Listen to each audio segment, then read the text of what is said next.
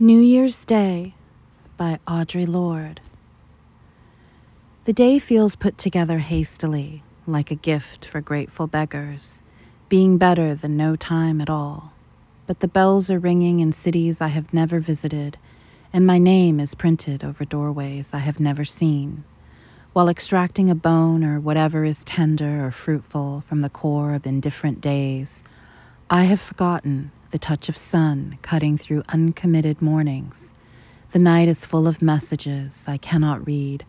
I am too busy forgetting air like fur on my tongue, and these tears which do not come from sadness but from grit in a sometimes wind. Rain falls like tar on my skin. My son picks up a chicken heart at dinner asking, "Does this thing love?"